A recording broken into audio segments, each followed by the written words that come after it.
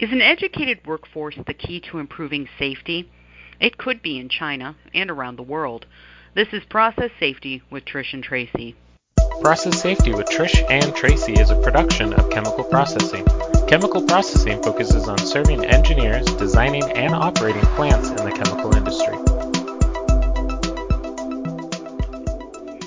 Welcome to this edition of Process Safety with Trish and Tracy, the podcast that aims to share insights from current incidents to help avoid future events. I'm Tracy Purda, Senior Digital Editor with Chemical Processing, and I'm joined by Trish Kieran, the Director of the Institution of Chemical Engineers Safety Center. iChemie is based in the UK and Australia, but its reach is global.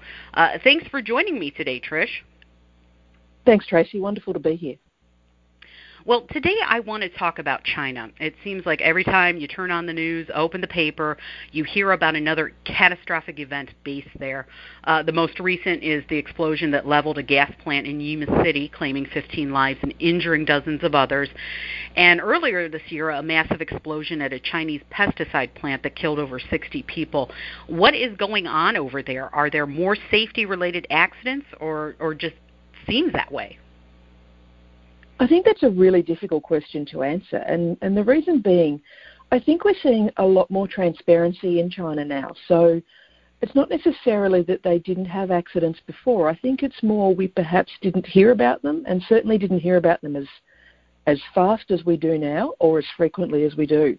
And I think part of that comes down to some of the influence of social media that we now see. Particularly we're seeing more and more communities around the world utilising the social media apps that are used in China as opposed to China utilising the ones from the rest of the world. So we're starting to see different reports coming out more and more often now. That makes it a bit harder for potentially some of them to be suppressed if that was the original intent. So whether there is more, I'm not sure. I definitely think we're hearing about a lot more. And it's a concern when we hear about them because they're really quite significant incidents that we're seeing. We also need to remember, though, that China is a country that is rapidly growing and expanding, and they have been for a number of years. And it is possible that there is far more plants available there now, far more facilities being built, and therefore potentially, if we were to look at a rate of incident, more likely if they haven't resolved some of their original safety issues that they may have been having. So I think it could be a combination of a number of things. I don't think it's one straightforward answer to, are they having more at the moment?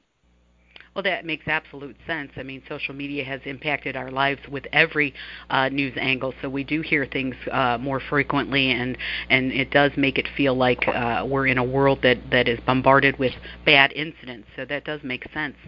In terms of regulations for these chemical plants over there, who is regulating them?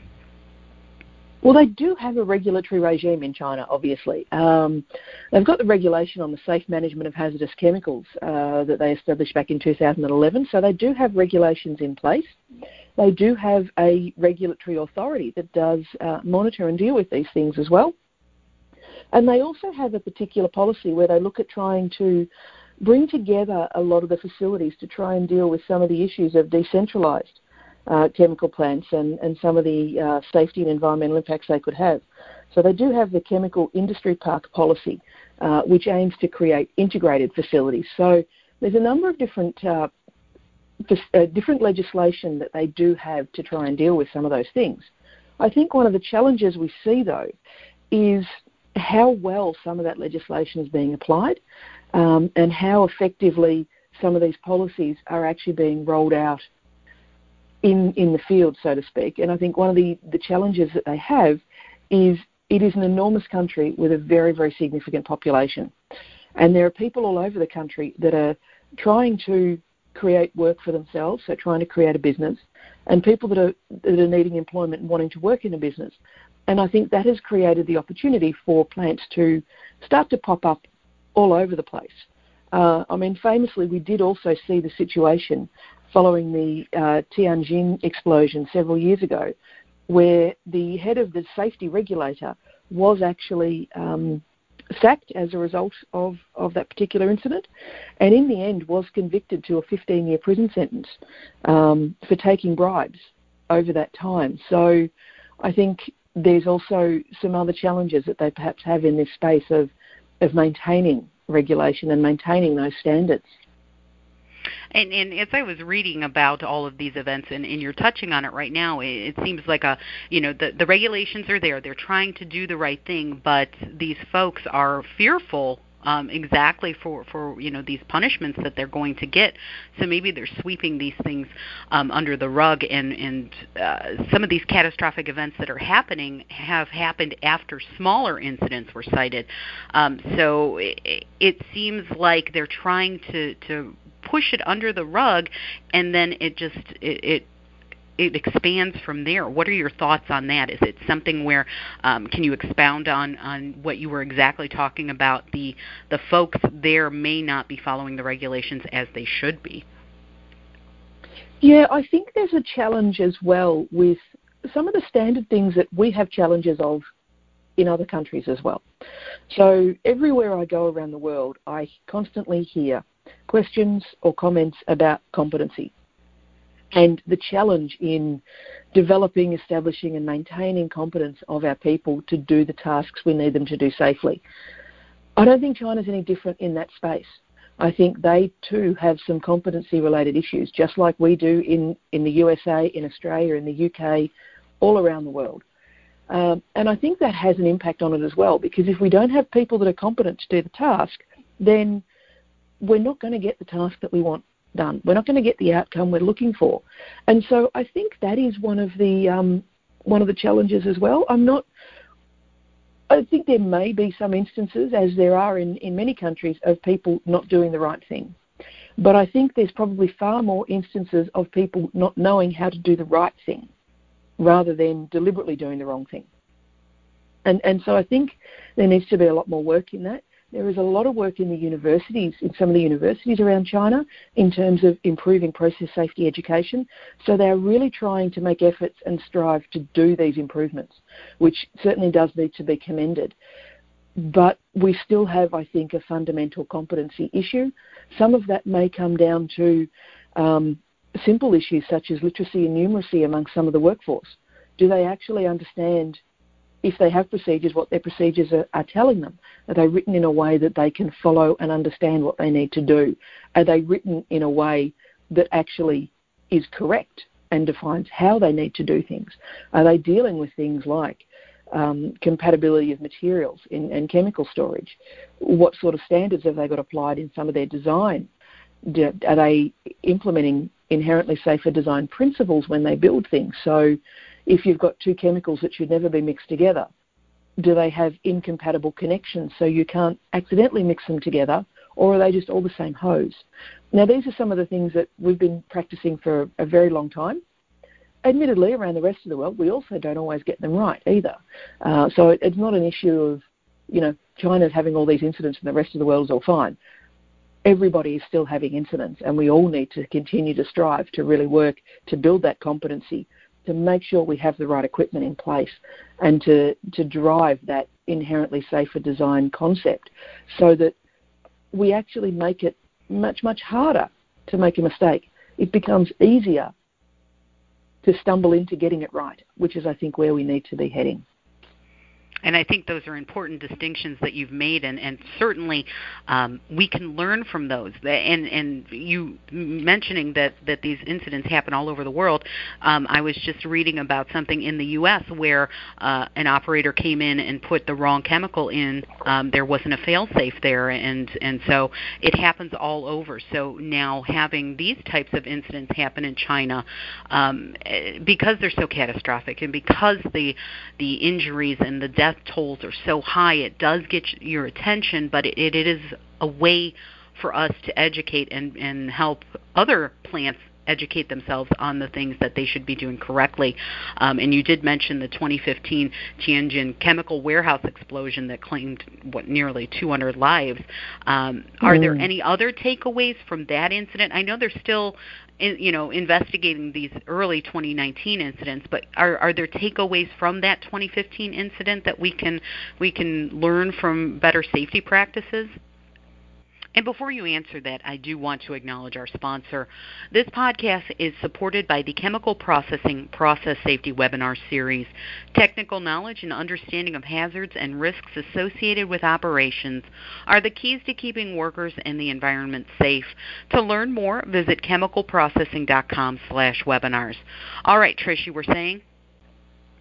Look, I definitely think there are. Two things that really stick out for me in that particular incident was the manifest quantities that they had. So the sheer volume of chemicals they had that were over and above what they were allowed to be storing at the time. So they did have more chemicals than they should have had in their facility at the time. Now, we have manifest quantities for a reason. They're not there to inhibit business. They're not there to stop us trying to do our job.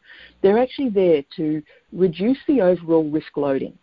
As Trevor Kletz once said, what you don't have can't leak. If we don't have a larger volume of something, then the impact of that substance having an incident for us will be smaller if we have a smaller volume of it. So the manifest quantity requirements are really important and need to be followed. These are requirements we have for very specific safety reasons. On the flip side of that is also I mentioned earlier, the compatibility of material, what we actually physically have and where. And something that did come out of the Tianjin one very, very clearly was no one necessarily knew what was there. Certainly the firefighters didn't. And they were fighting fires. And there was all sorts of different chemicals there. Some of them were water reactive, and they were pouring water on it because there was a fire. So without knowing what is contained there, and again, that's back to your manifest quantity and your manifest listing, then how can we expect our emergency responders to adequately respond to that? And tragically, we saw something similar in West Texas as well. If we don't know what we're tackling when we get there, we can't tackle it effectively, and we run the risk of people dying, and that is precisely what we saw in that incident. And so that compatibility issue, the correct storage of equipment, of chemicals, making sure we've got the right equipment to fight the fires or the incidents if we have them, and following those manifest quantities, I think is absolutely critical. And they really stood out for me as some of the key issues that came out of Tianjin. And again, they're not unique to China either. I have seen issues of manifest quantity not being followed or incompatibility of material storage all over the place, particularly where we talk about waste disposal facilities, so where chemical waste are being disposed of, and at times we don't even know what's being received into that facility because what's potentially being declared is not actually accurate as well. So there's a range of different issues that are occurring in that area. That coupled with the town planning aspects of it and land use planning. Land use planning is a massive issue all over the world because we have a situation where people want to be close to where they work, and so we might build a facility in the middle of nowhere, and slowly people will start to live around it. And then we'll start to see things like kindergartens and schools and nursing homes and hospitals all pop up in the vicinity of facilities that have quite a significant risk profile associated with them. And so we end up in a situation where effectively the facility might be squeezed out because of the development of the city around it.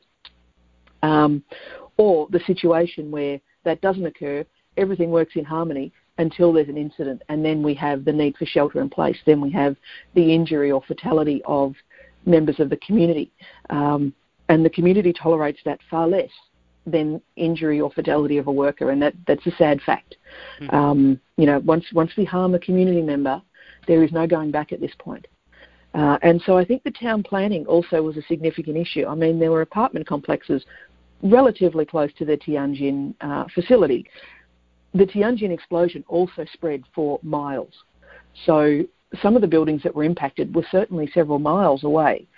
But nonetheless, people were left without homes because they were unable to live there. It was uninhabitable after the explosion had ripped through that area. So that's also, I think, a particular area of concern. And it's not only an issue for new facilities around where we site our future chemical plants and then try to have some sort of town planning approach so that we can try and contain a sort of buffer around them for everybody's safety. But for our older facilities around the world as well, we have an issue where, as I said, there's encroachment of the city and the people onto the facility. And either way, it still results in the same outcome. We still have people in danger, and that is something that we need to try and address. But we're now down to people's rights to live where they want to live, and the facility's right to maintain its operation because it was there first. It's a no-win argument, that one.